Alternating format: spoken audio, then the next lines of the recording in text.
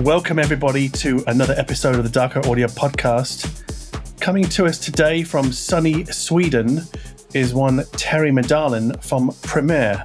Hello, Terry. Hey, John. Now, Terry, could you explain to me and to us what it is you do for Premiere? What's your role there? Well, that's an interesting story, actually, because Premiere is probably one of the flattest management companies I've ever worked in. And what I mean by that is that Premiere is run as a team. We have a team leader. His name is Simon Algra, and he does an excellent job of keeping all of our energies in focus and in control. But ultimately, my focus then in the team is for marketing. But then I also participate in product development and do a lot of the final voicing of all of our products. And latest thing being completed were the two phono stages, the R15, R35, which was a lot of hours of listening to get it just right. And so that's what I do for Premiere. So you're mainly an electronics manufacturer, right? Yeah. We have a varied past. In the 35 years, Premiere has built everything from speakers to interconnect and speaker cables. We partnered with QLN, so we built speakers for a while under that brand as well as under our own.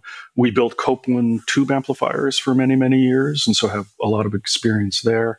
But yeah, primarily for the last 20 years, our sole focus has been on electronics. Okay. Now, we wanted to talk today about two themes, right?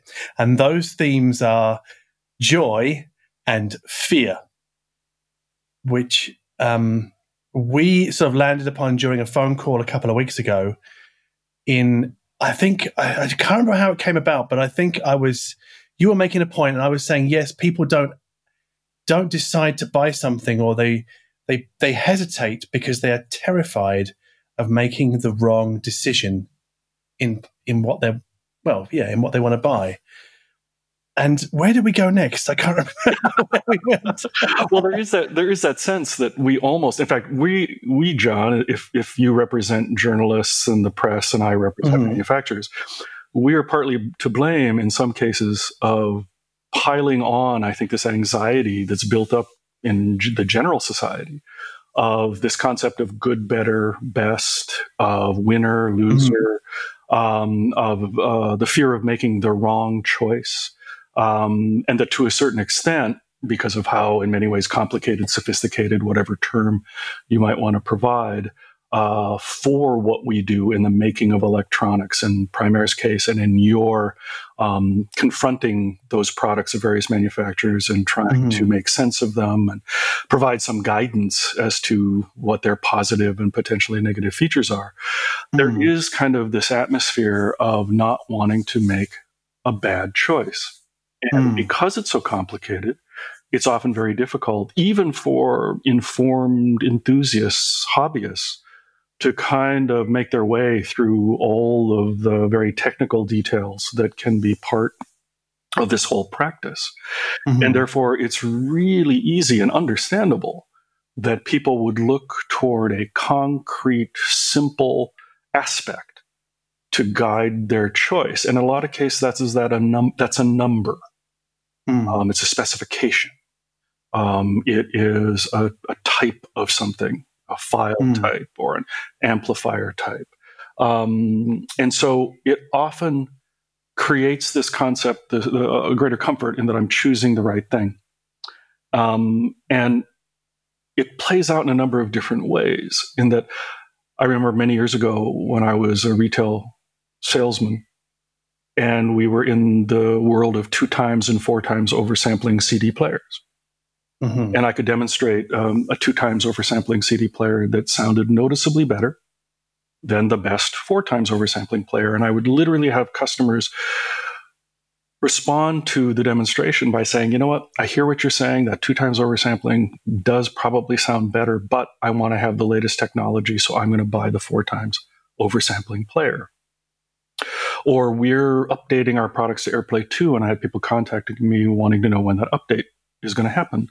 And somewhat cheekily, I will ask, well, what features are you looking for what would be most important for you in AirPlay 2, in part because there may be other features within our Prisma technology that could satisfy those needs. And more often than not, people will come back with, well, you know what? I don't really know what the features are in AirPlay 2. I just want to have the latest technology. Do you think this was a factor in driving the demand for, not really demand, or maybe a false sense of demand for DSD capabilities in DACs in the early 2010s, and then later on MQA in DACs, because people would very often ask, like, does it do MQA? And even if it's a no, they would just go, well, no, I don't want it. Yeah. But if you'd ask them why they want it, they go, well, maybe I want to play it down the line. Maybe in the future I'll need it. Even if they don't need it now. So I think that contributes to the choice paralysis.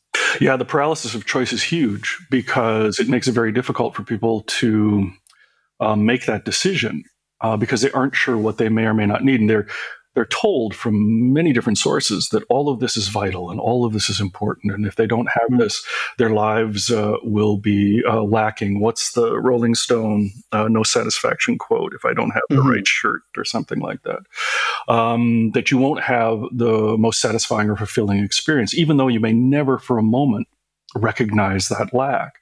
And so oftentimes, as you suggest with DSD, I will respond to people, well, how many DSD files do you have? Or how many native DSD files are actually available? And that's not to say that DSD files can't sound great or can't sound better than PCM under certain circumstances.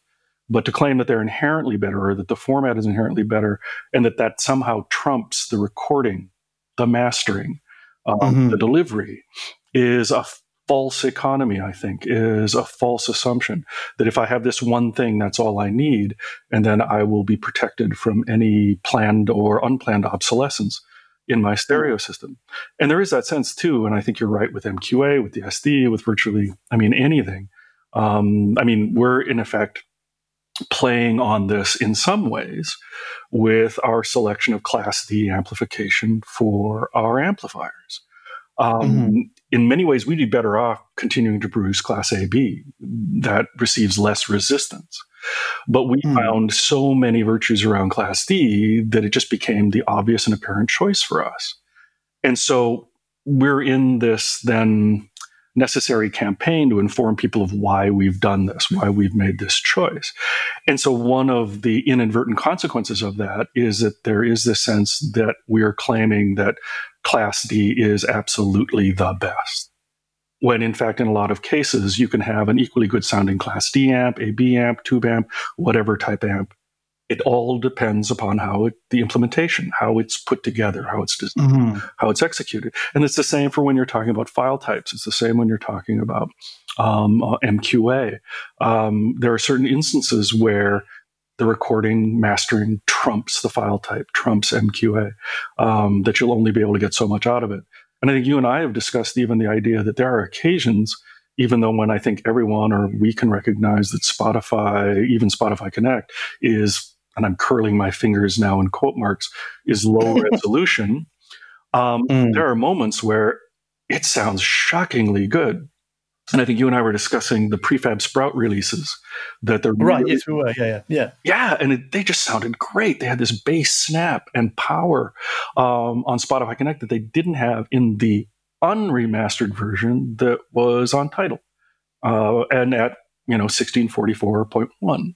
And it was a more enjoyable experience to listen to them on Spotify than it was on Tidal. And that's not always the case, but the fact that we have this abundance of choice is where I had hoped to find great joy when this concept was introduced to me 45 years ago. And I thought I'd never live to see this day. In all honesty, I thought the engineer who I was talking to, who was one of the engineers who was then developing the first audio digital recorder at 3M Labs, he began to describe to me digital recording and what the outcomes of that would be.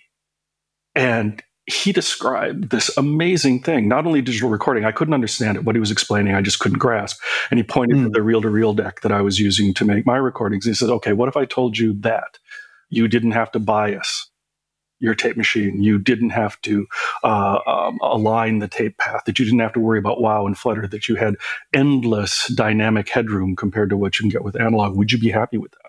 And I said, yeah, I'd be very happy with that.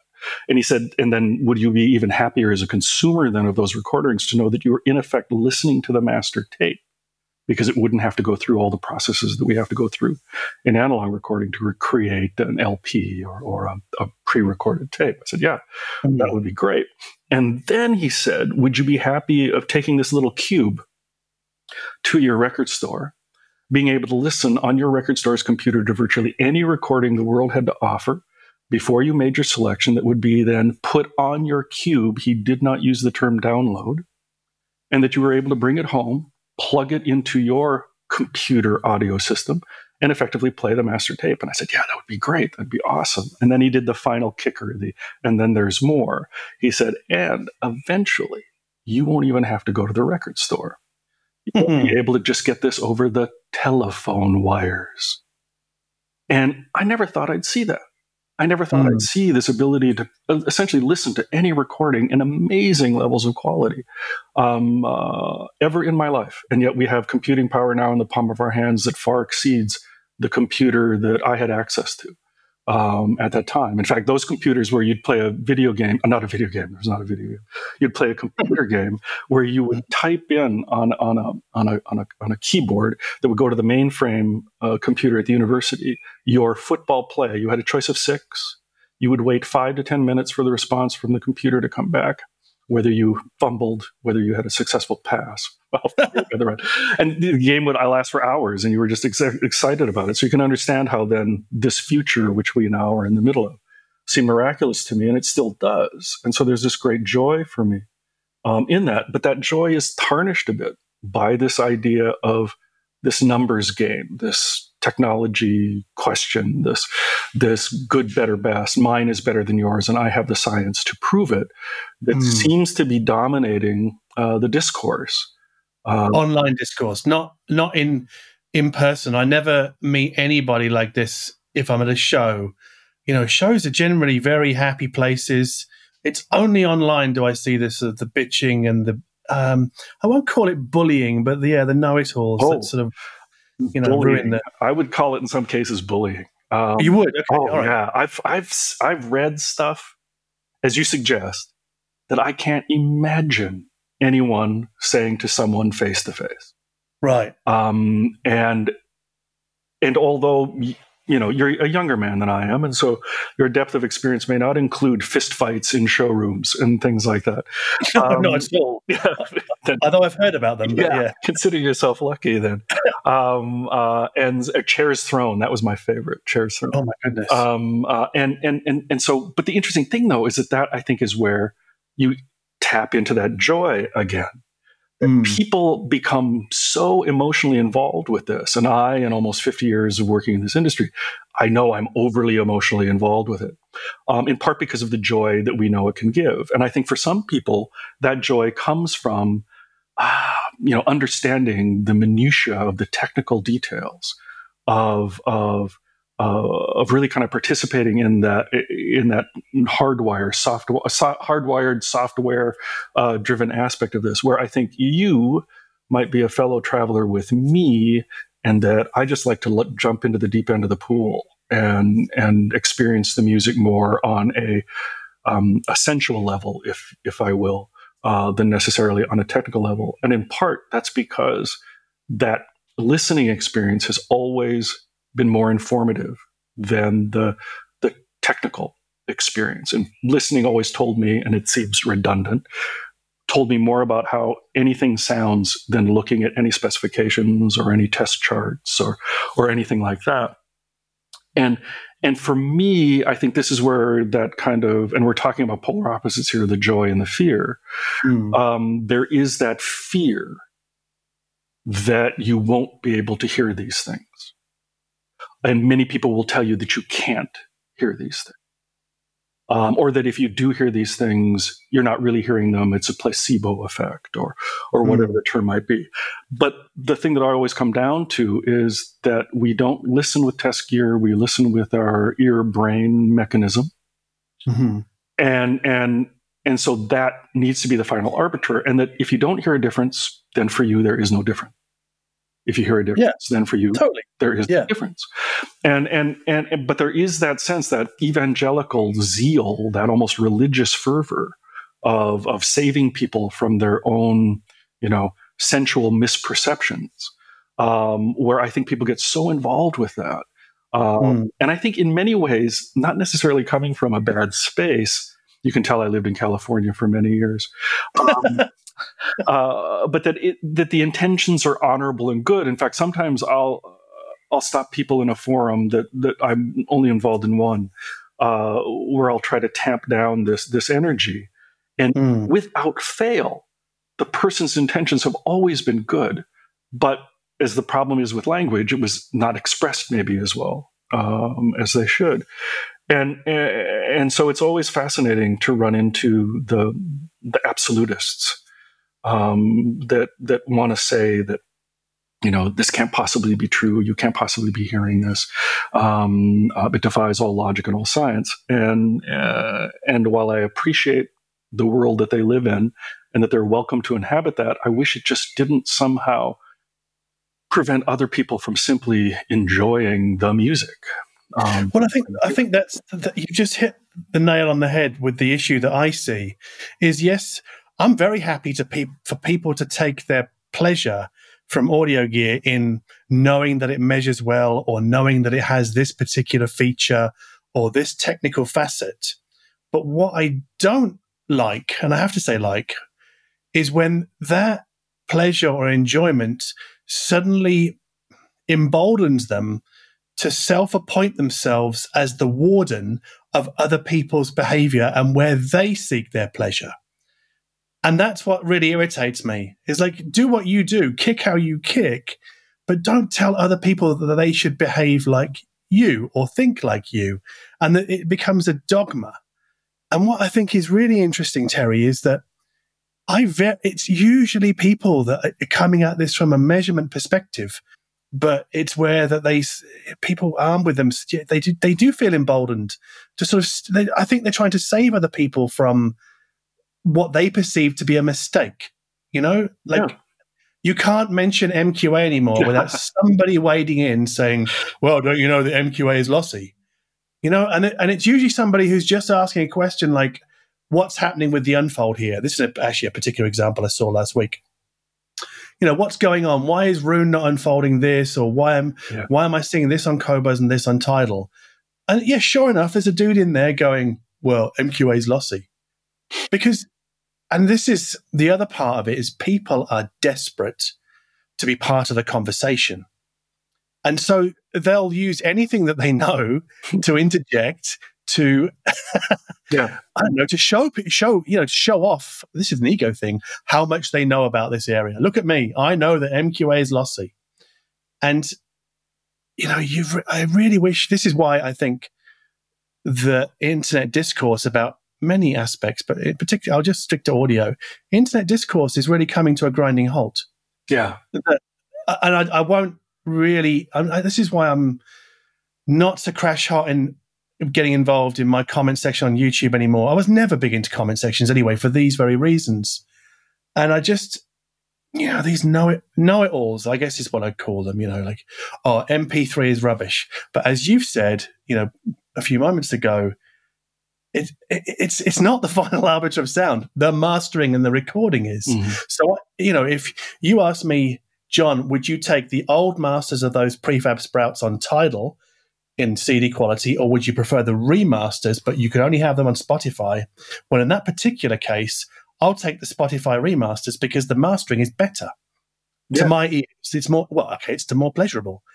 I haven't even looked up the dynamic range scores on that, but you're right. It's punchier in the low end. There's a bit more detail. Mm-hmm. I don't think they're too exhausting, although I bought the vinyl copies. They didn't come out on CD, so they only went to streaming and to vinyl. Anyway, so sorry, I've just hijacked a bunch of points there. Well, feel free to join in at any point, Terry. Yeah. And I think you and I have talked about this before. One of the pleasures of living in southern Sweden, as it is many places in the world, of course, but there is this incredible music scene here on every level and virtually every type of music. And I happened to run into a little band, and they're these young people. I can say this as an old person. They're pulling in all of these musical influences and providing this hybrid that is entirely infectious. This kind of pop, jazz, funk, soul hybrid. Blue-eyed Southern Swedish soul, whatever you want to call it. And they look like they can't possibly have graduated from high school, and yet they are just rocking the room at a concert. They're the opening act to the group called Floats. For another young act called Fia out of Norway that was also incredible. And the only thing they have available, at least at that time, they now have put their first single on Spotify, was on Bandcamp and on YouTube. Okay. But the purity of their recordings, because it's so simple and so direct and so pure that while maybe not demonstration quality, you got the energy, you got the feeling of that music in a way that overcame any limitations of recording, the file, the playback. And so that's so much fun. And so I'm sure you're having the same thing in this kind of lockdown experience that we're in. The sheer ability to hop from one concert hall to another in a day, having been able to go from a concert hall in Tokyo to one in Berlin, to one here in Malmo, to one Disney Hall in LA, all in a single day, and with varying levels of quality, and in most cases really, really good. And there's not a moment that I'm going to sit back here and go, well, I wonder what the bit rate is on this. It's not going to enter into my equation. And I know that we're simplifying things, and I know that all this has to be kind of, it's part of this hobby, this passion that we enjoy. And that, as you mentioned, we couldn't possibly design a product without relying on measurements and specifications and analysis in that degree. But the final arbiter always has to be and is listening. And there's no way that I can, this can actually be explained in the sense that we're still, I think, trying to figure out how all this works. I think I may have mentioned Daniel Levitan's book, Your Brain on Music, where in a couple of instances he's going, neuroscientists, we don't really fully know how the ear brain thing really works. There are things like volume that in many cases we can't absolutely describe how that works, how we turn an increase in pressure wave into this sense of volume, much in the same way of color. And we've talked about this, the idea of color vision, that there are some people that are colorblind. There are some people that have perfect pitch, or others that are tone deaf. And so there's going to be a variety of experience. But in the most part, and this is where you're going to have to pull me off my soapbox pretty soon, everyone can hear this. If you allow yourself, everyone can hear this. And in fact, I had this really interesting experience when we were designing the i35, the first new generation integrated amplifier. And this is a little bit of a long story, if you don't mind me telling it about. No, you can, Terry. This is your soapbox, man. You go ahead. All right. So anyway, as I mentioned, the management of Primaire is this team management, this very flat management, and that was a new feature. And in fact, I was brought in to join the team after having worked with Primaire for many, many years, predominantly in the United States, and then as a consultant internationally. But I was brought in as the outgoing managing director was leaving, and his recommendation to the ownership group was to let them run the company as a team. Don't hire a general manager. They know what they're doing. They know what they need to do. Don't cause interference by having someone who may not know the industry, may not know the company, the heritage, the tradition, let them do it, which put huge pressure on us. Because Lars Peterson, the outgoing managing director, had established this amazing tradition going forward from when Bo Christensen started the company of continually improving the products and going in kind of a maverick way. His adoption of Class D, when we had become well known for Class AB, is probably the most obvious example. And so the first product then of this new team, the prototype, comes in, and we take a listen to it in the listening room. And much to our surprise, it sounds fantastic. The way we design our products may give you an understanding of why we're kind of listening to this thing in a whole cloth for the first time, is that we have various specialist designers design building block components for each of our products. So, for example, in this integrated amp, someone with a specialist in preamplification designed that. Someone that with a specialist in amplifier output modules designed that. Input stage, digital analog conversion, digital control, all of those things, we tapped various specialists instead of having a generalist in-house that could do maybe one thing particularly good and the rest of it fairly good. We now have all of these great people contributing to this. And then the key to all of this is our chief engineer, Bent Nielsen, who's been with the company from the very beginning. And Bent has this uncanny ability to kind of see into all of these various constituent parts and get them to work together sympathetically in a way that I've never really seen anyone else do. And I've worked with a lot of engineers. And he just has this ability to do that. It will sound same components, but he'll be able to put it into the layout, whether it's moving circuit boards around or elements on a circuit board, in a way that's just uncanny. And so anyway, he's put all this together. We have the prototype. We're listening to it. And as I said, it sounds better than we could have ever hoped. So great. Let's get our OEM manufacturer involved. Let's see if we can actually produce this. So they give us the pre-production prototype, and we sit down and we listen to it, and it is really good, but it is not great. It doesn't have that magic that first prototype had. And in a lot of cases, you can find that. That'll often happen, that the prototype hand-built, specific parts. Sometimes you'll never get that magic. And so as it happens, the way we do it, as our practice has evolved, the listening room is at one end of the facility, the tech room is at the other, and Seaman and I, who essentially compose the listening team, we open the door and we will yell, "Bent." And without fail, Bent will come running down the hall. Maybe not sprinting, but certainly faster than walking. Because for whatever reason, after 35 years, he's still excited and energized at this challenge of how to make this stuff better.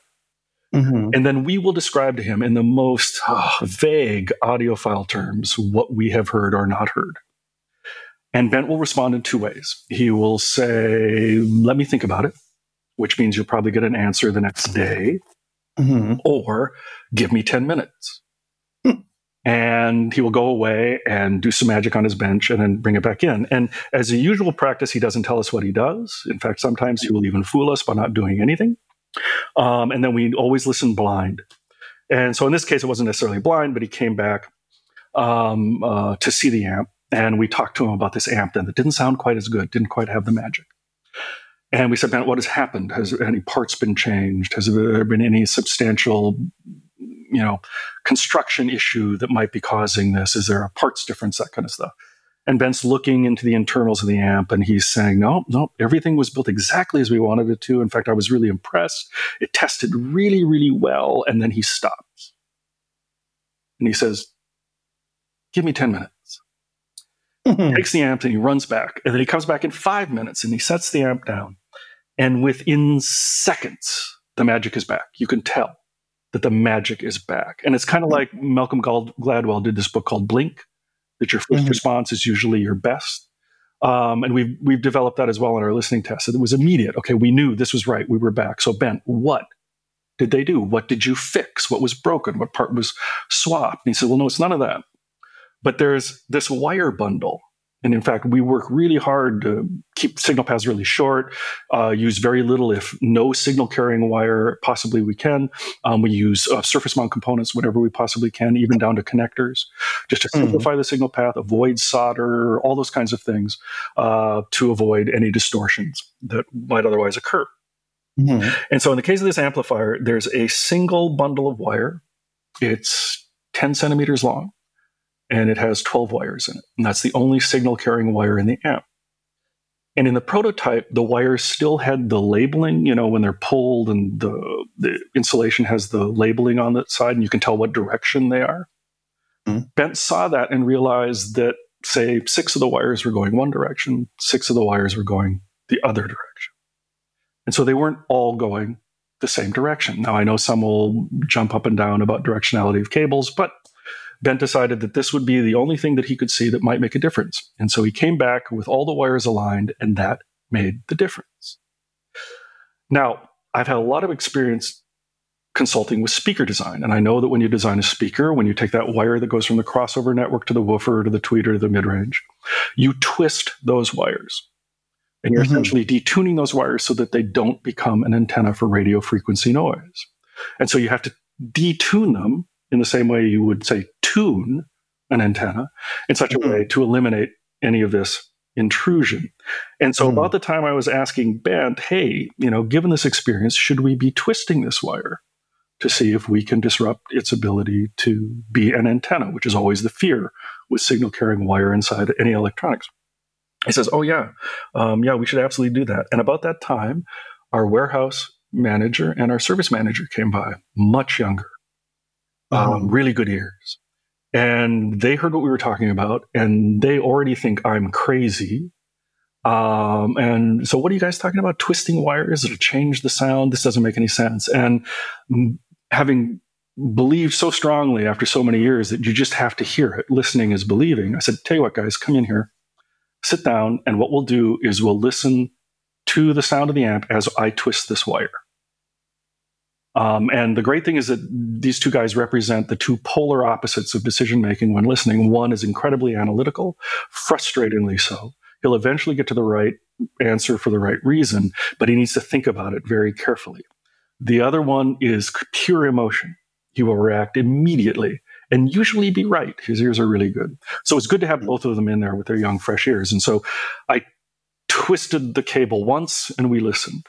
They think I'm crazy. There's no difference in sound. I twisted again, twice. Yeah, still not a believer. Twisted a third time, and you could just tell by their body language that they heard something. And I said, so what's going on? He goes, yeah, something happened. Something is different. Okay, well then let's go to 4.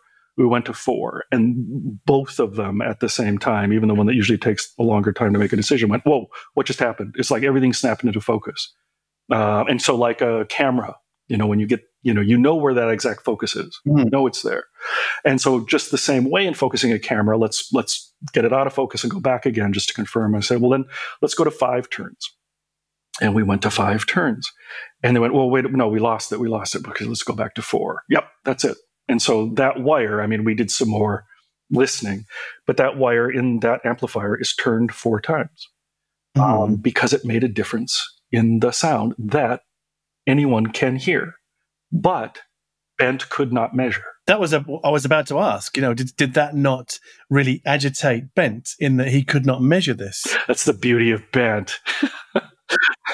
That he understands and believes that that hearing is the final arbiter. By the same token, he understands these relationships, and this is where we had an amp called the A60.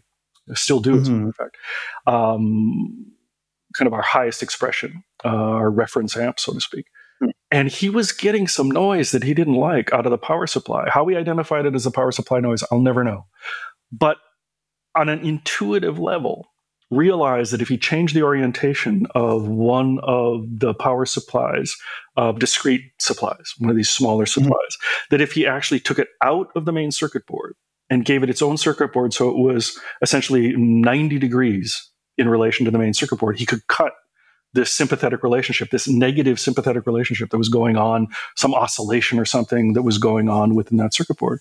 And again, it was not one of those things you could really test and find in testing, but something that you could hear when it was done. And so I'm describing that poorly, but there is that sense that all along the way, there are these things that you can hear that you might not necessarily be able to test. Now, I don't doubt that someone could develop a test, find a test, take the time to do the test. But just like with speaker setup, I never measure because it takes longer to measure. I can listen faster and respond than having to interpret technical data and try to figure out what it may or may not mean. And that's the other problem with specifications. And I'm just going to keep going forward until you stop me. It's the problem with specifications is that they can be entirely misleading. And almost, again, kind of like the people that you're talking about, in chat rooms and forums and that may verge on bullying. But, ultimately, most of them are coming from a good place, that they want to be helpful. They want to build people. And so people will look at some of these specifications and not fully understand or appreciate, kind of what they're saying. So like the 2 times, 4 times oversampling debate. this idea that this higher number must be better. And so I've got to be a little bit careful with this because I want to make sure that it's understood what I'm trying to say here is that in a lot of cases, you can't look at those specifications and determine how something will sound. Of course you can't. It might give you an indication of how well it's built, but ultimately it really can't. But people judge this. So for example, there's a thing called damping factor. Right. Which to a certain extent is a really interesting specification, a real interesting thing to test for. But it can be misused. And so, example, there's some manufacturers that are touting these really massive damping factor figures, thousands, 2,000, 4,000, that kind of stuff, which is really impressive. But the problem is that you really can only get those under testing conditions. The minute you add a speaker wire and a crossover network, that essentially dissipates, and the maximum you can get is maybe 500, 600 usable figure for damping factor. And so the issue here is, well, the idea is that the damping factor controls the back wave of the speaker, or the amplifier should have more control. Well, there also is that sense of going overboard, having too much, over damping, if you will. And this is not just because primarily we believe in the sense of lagom, the Swedish concept of balance, not too much, not too little, but it is this kind of guiding principle.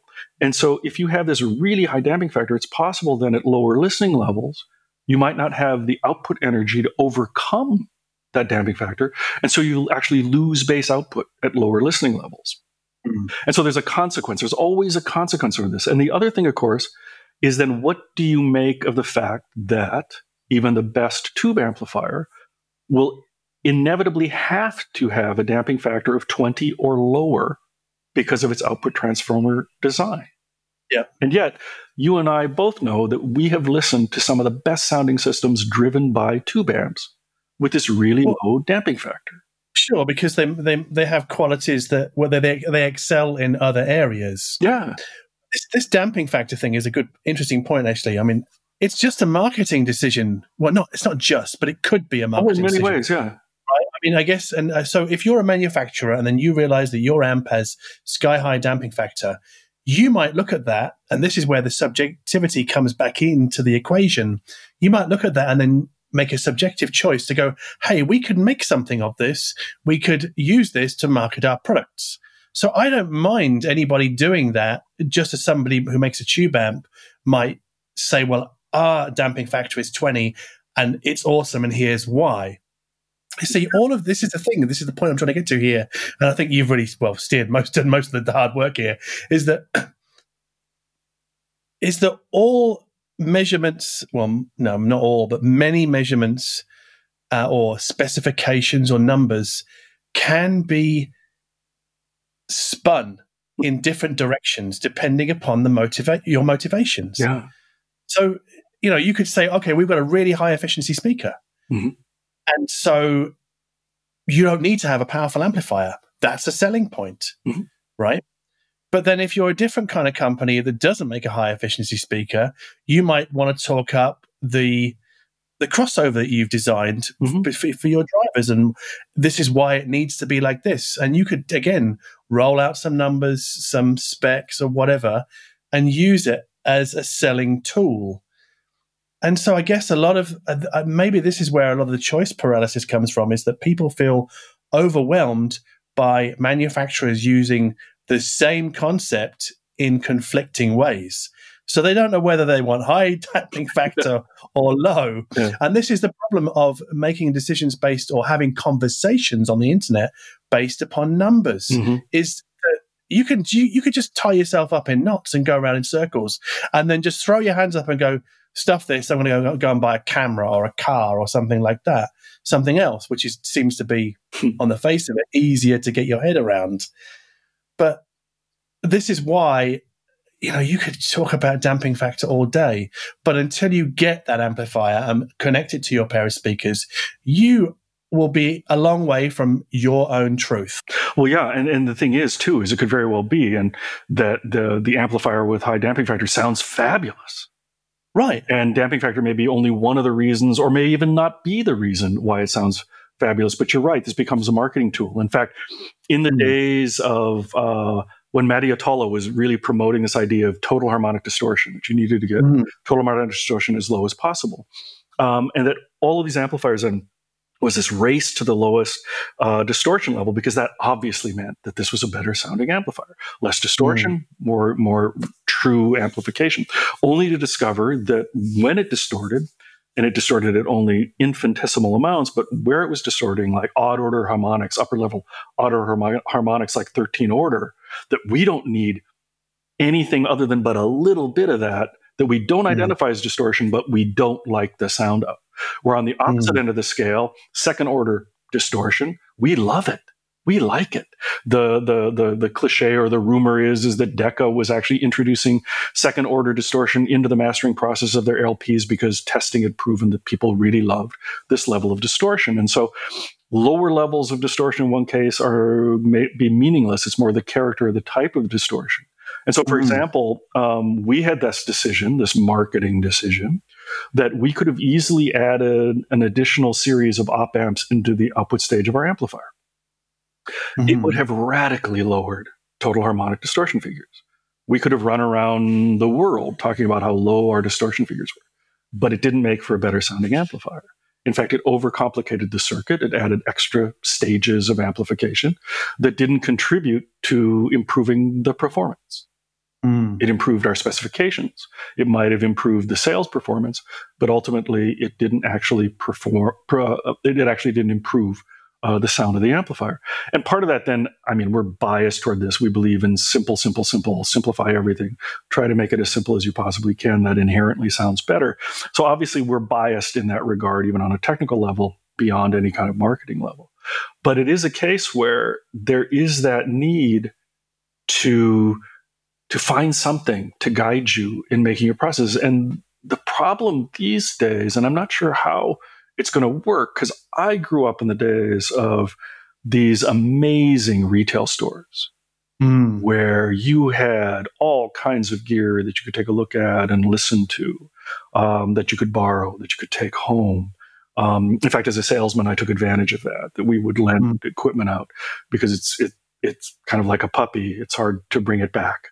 And so that opportunity is lacking. And I feel bad for speaking with so many people. I do customer service for Primaire, and there are people out there that simply don't have access to be able to have as broad a listening experience as they might want to have. And so they have to kind of rely on this and on these ideas of specifications and measurements and some tool by which they can make the decision. And the thing that I have to fall back on is that I don't think we're living in an era that has ever had so much great gear, that whether it's my product or dozens of other manufacturers, that we are spoiled for choice of great sounding, well-built, extraordinarily well-designed products. And so the best solace I can provide to people is that if you have access to any dealer, whether it's brick and mortar, online, that will allow you to listen, that's your best choice. Don't worry about all the other stuff that's out there. Worry about what you have accessible and available to you, because you'll inevitably have something that is of great quality that you can do something with. And then that next step, which is the more difficult step, is make sure you've set it up properly. I have so many people calling me or writing me and wanting to know, I don't have enough bass out of my speakers. And they want to know if buying an amp or a speaker wire or an interconnect cable or a change in source will change that fundamental quality of their system. And in many cases, I know the speaker they're talking about, and it will have great bass. And I will ask them to send me a photograph or a video of their system. And inevitably, their speakers are where anyone without any knowledge of this would want to put them, on either side of a bookcase, with the front baffle about at the front, or just a little bit proud of the bookcase front, which is the absolute worst place you can put a speaker for bass reproduction, because it's too close to the back wall, and that omnidirectional 50 hertz and below signal from that speaker will bounce off that wall too quickly and cancel the bass. In most cases, yes, I would agree with you. Well, yeah. And then you have, and this is the horrible, frustrating part, is that there'll be instances where just the opposite is true. You back them up against the wall and away you go. And so there is that sense where oftentimes I can simply suggest to someone, hey, just pull it all the way out in front of the bookcase. Just pull it all out so that the back of the speakers is to the front of the bookcase. And almost inevitably, someone will go, that did it. That got the bass. And after, teaching speaker setup training for 20 years to various sales guys around the US and the world, those kind of common things that we often overlook and that you can't necessarily measure, that can be a joy if you know what you're listening for, can also be intimidating and very frightening, of how to actually deal with getting then that system set up in your home. I want to come back to your point about dealers, or rather the lack of them, and the lack of audition opportunities that consumers have, because I think it's a bit of a cruel joke, really, isn't it? That we live in a sort of golden age of hi-fi quality, but accessibility has probably never been poorer for the majority of goods. I guess not for everything. And I do sympathize with consumers who feel stuck. They see something that I talk about and they go, well, my nearest whoever dealer is a day's drive away, or there isn't one, or whatever. And I don't know what, they don't know what to do. And they tend to do one of two things. They either give up or they come back to me and go, right, now you have to do more work to tell me about this speaker, John, because I need to know, because you're my only point of reference. Now, I can't provide that because I've already made the video. It's done. I'm on to the next thing. So they might then look at audio shows, which are notoriously unreliable. So, I guess I would say to people, don't try and audition gear at a hi-fi show. It's just not possible because of the room, unfamiliar music. There's the idea that you could sit and listen through an unfamiliar room, unfamiliar speakers, unfamiliar amp, and audition a DAC that isn't being swapped out with another DAC, so you've got some kind of baseline comparison. It's just bonkers. Well, the weird thing too, and I've had that experience a lot, because we're actually kind of evil when we come to doing shows, that we tend to, either by purpose, by design, or by circumstance, usually get smaller rooms. And we then go straight toward a smaller speaker, more appropriate to those size of rooms. And then we very carefully set those speakers up. And we will have people coming in, and of course, this is kind of humble praise. I think that's the phrase right now. Because our electronics are good, but more importantly, we've chosen the right size speaker for the size of room and then set it up well. The people will come in, and literally there was a point where my favorite is during one demonstration at one show, I had a guy stand up in the middle of the demo and yell, "What the I don't know if I can swear on a podcast or not." You can. Go ahead. What the fuck is going on here? This system is 1/100th the cost of the system I just came out of, and this sounds so much better. And it was like, and again, this kind of falls back to our idea of fear, of how can this be? I'm really confused. This system sounds so much better than that really expensive system. And to a certain extent, there is this quid pro quo equation that if I spend more money, it's going to necessarily sound better. Right, so that then leads to that customer thinking that the more expensive manufacturer is putting one over them. Oh yeah, which I see this a lot. This idea that the world is out to get them, is trying to trick them out of their money, is trying to deceive them somehow. Like you hear it a lot with cables and digital sources and things like that. Like these guys they're peddling snake oil, which I've done a whole podcast about. And I wish they would understand that when they're saying that, they're essentially accusing the manufacturer or whoever of fraud. But anyway, it does breed that sense of trickery, which isn't really going on. They've just misinterpreted the results, right? Because what's going on in that particular situation that you've just explained is that you've chosen a better speaker for the room and set it up properly, and therefore they're now associating that great sound with your brand Primaire, which is great marketing for you, right? Yeah. But the other side effect is this resentment that builds up towards potentially more costly gear, especially if it involves bigger speakers. Yeah, there's some conspiracy at work. Yeah, now that I have a better understanding of how all this works, especially with the notion of a room interacting with a loudspeaker, you then start to really understand that there is no conspiracy. There really isn't. It's just the idea that there are a whole bunch of people out there in the industry. Let me just finish this bit. Yeah. Out there in the industry, right? And they all know it's a con, but they're all keeping stum. And then all people like me, journalists, we all know it's a con, but we're all keeping stum. And there's not a single whistleblower. It's just bonkers. Yeah. So I mean, I do sympathize with people who come to this conclusion, but some people, as we have seen in recent weeks, some people are more prone to falling for conspiracy theories than others. And they're very hard.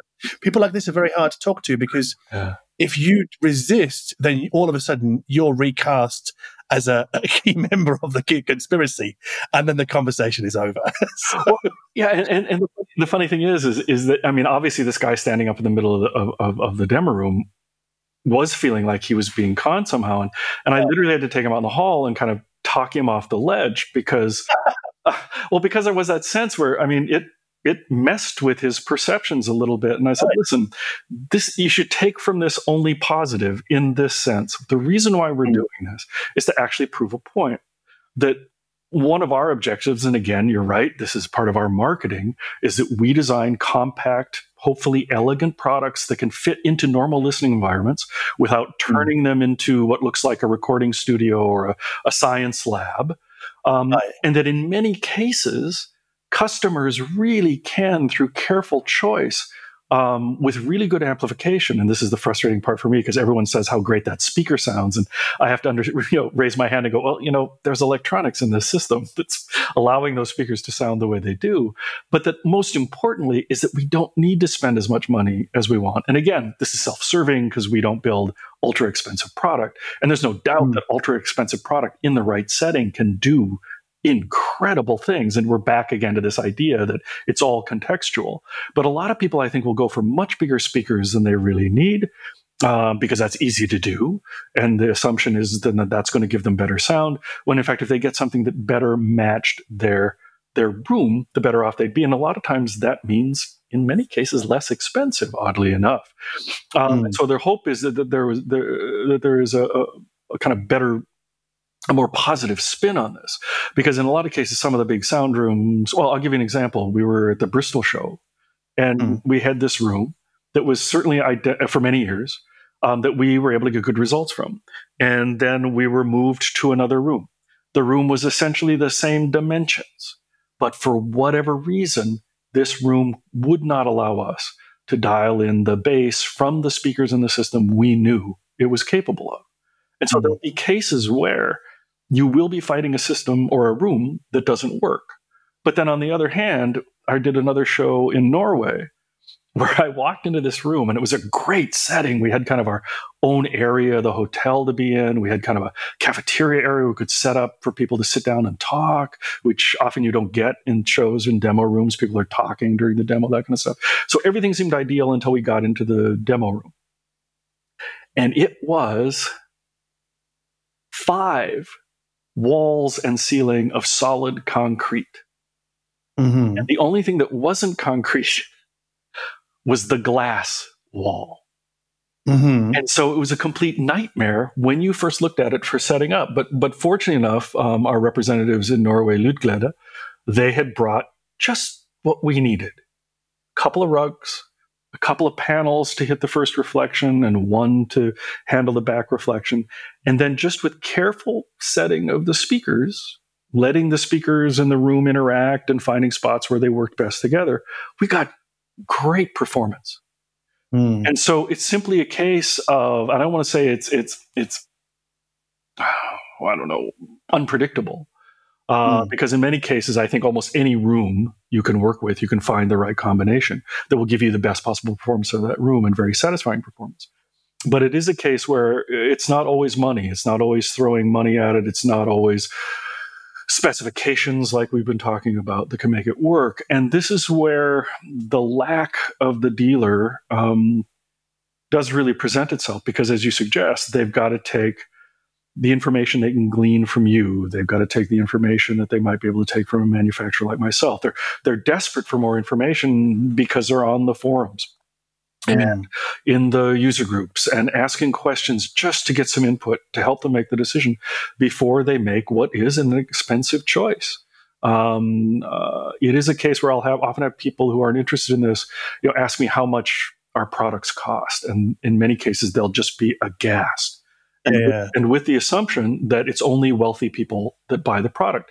And I have to correct them, and I go, no, it's people that are so passionate and are so dedicated to this, with incomes much lower than you might expect, that really get the joy from listening to music, setting up these systems, playing with these systems, and that is their hobby. And so in a lot of cases, when someone like this that doesn't have a lot of expendable income is making those choices, you can understand their fear. That they won't get that joy from their choice, from their selection. And I wish it were easier. I wish that there was a way where we could easily go, okay, because of the following test measurements and because of the measurement of your room, I can tell you that this will work. And you can, but only to a limited extent. And then it's a matter of simply trying to do system setup to make it work. Yeah, I think what we're getting to here really is that if you don't choose the right speakers for your room, you are setting yourself up for untold struggle in the long run. Yeah. Because you're going to blame everything but the room. And I did this. I've done this. When I started out, I made the same mistakes. Bought a big pair of speakers that sounded horrible. And I blamed the speakers and sent them back. I could send them back if they were on a home demo, which is great because I have that ability, had that luxury to be able to do that. But it took me years to realize the magnitude of the mistake, even though the manufacturer, to his credit, pointed it out to me at the time. He's like, how big is your room? Yeah. What's the makeup of the walls? Where have you got the speakers sat? But I guess I had suffered a case of Dunning-Kruger, where this happens a lot with people, especially when they're starting out. They know enough to be a little bit, they know enough to be dangerous, but not enough to be really smart about what they're buying or what they're talking about. And these people, if they're a bit too cocksure of themselves, they will end up making very expensive mistakes and then giving up. So I guess if I was advising any beginner, is choose the speaker very carefully, and it doesn't have to be the most expensive one. And if you've got a speaker you like and that really works well in your room, then put all your money into the electronics and ignore the people that tell you that you should spend most of your money on the speaker. I think this kind of thinking was born of an age, maybe the 70s, where people had bigger rooms, bigger houses. I mean, this is the impression I get. I mean, even when I think back to Australia, a lot of people live in apartments now, as I did when I lived there. But in the 70s, I'm guessing, more people just live, the idea of the Australian dream of living on a quarter-acre block of land and having a house on that. You'd have a bigger room to play with. You didn't really have to worry about small room dimensions. You had more to play with, I guess. Yeah. And I would guess it's the same in the USA, but you might want to correct me on that. I don't know. Oh, no, there is that sense. In fact, when we brought out the 15 series, our little 3/4 size series, both Australian and US representatives said it wasn't big enough. It wasn't big enough to kind of fill the space.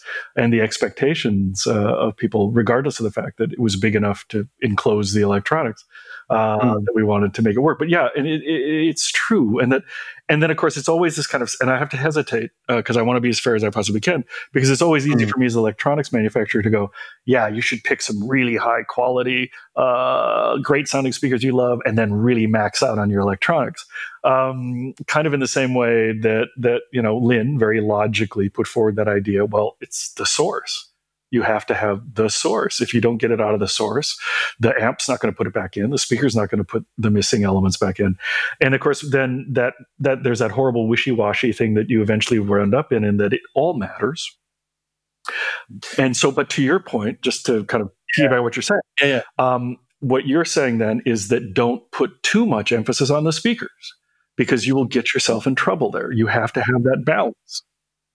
It's not too much emphasis on the speaker. It's actually put a lot of emphasis on the speaker, but don't necessarily worry about its size. Yeah. Because when you're starting out, you're right. Your eyes become bigger than your belly. You're like, the simplistic thinking is the bigger the speaker, the better the speaker, Mm-hmm. which is absolutely wrong. Mm-hmm. When as soon as you begin to factor in the room, if you don't factor in the room, you're just going to think that. I used to think this as well when I started buying Crix loudspeakers in Australia. Mm-hmm. I started with stand mounts and went to a larger stand mount, then a larger stand mount, and then I was like, I know, this is amazing. I just want more of this. I'm going to buy a floor stander. And I didn't love it as much as the other stand mounts. And I never, at the time, I didn't know why. Now I do. Yeah. I just went too big in the end. So I just, sorry. No. But that trajectory is really well founded, because I think what people don't really understand is, as wonderful as big speakers can be, it is because of that low bass extension that they can get into trouble with room interactions much faster. Yes. Than with a smaller speaker. And in fact, one of the favorite things that we've been doing lately is running around with Falcon LS35As, which should, I think 70 hertz is what their rated low frequency is. But the beauty of them, and not even just them, but speakers like them or smaller speakers, is that, again, and I hate to keep emphasizing this, but you find the right spot for them in the room, or sized right for the room. They will give your brain enough information, the upper harmonic information, to fill in the rest. If you've got them balanced well, you will be shocked. I remember playing Truntmüller's Vamp for someone on a LS35As, and they just couldn't believe the bass. Now, of course, the bass wasn't there. If we'd had a bigger speaker, that kind of stuff, they would have heard what was missing, but there was enough of it in balance and correctly delivered where you were able to fool yourself. And I think that's the key feature here. And the one thing that I wanted to hit on before we had the chance to leave off, is this idea that this is an audible illusion, much in the same way that it's an optical illusion. And so we really are about fooling ourselves. And the couple of examples I give for that is that if you have a center soundstage, a female vocalist in the center of the soundstage, and you're in the middle of the speakers in the triangle, so to speak, there's nothing you can do in your brain to turn off the mechanism that, with equal sound coming to both ears, that you position the source of that sound in between the two speakers. Even though there's nothing there, you are fooled in that regard. And so we're playing with that in a variety of ways. And in the kind of our filling in the bass is kind of like, I had a good fortune of doing some work at Dolby Labs.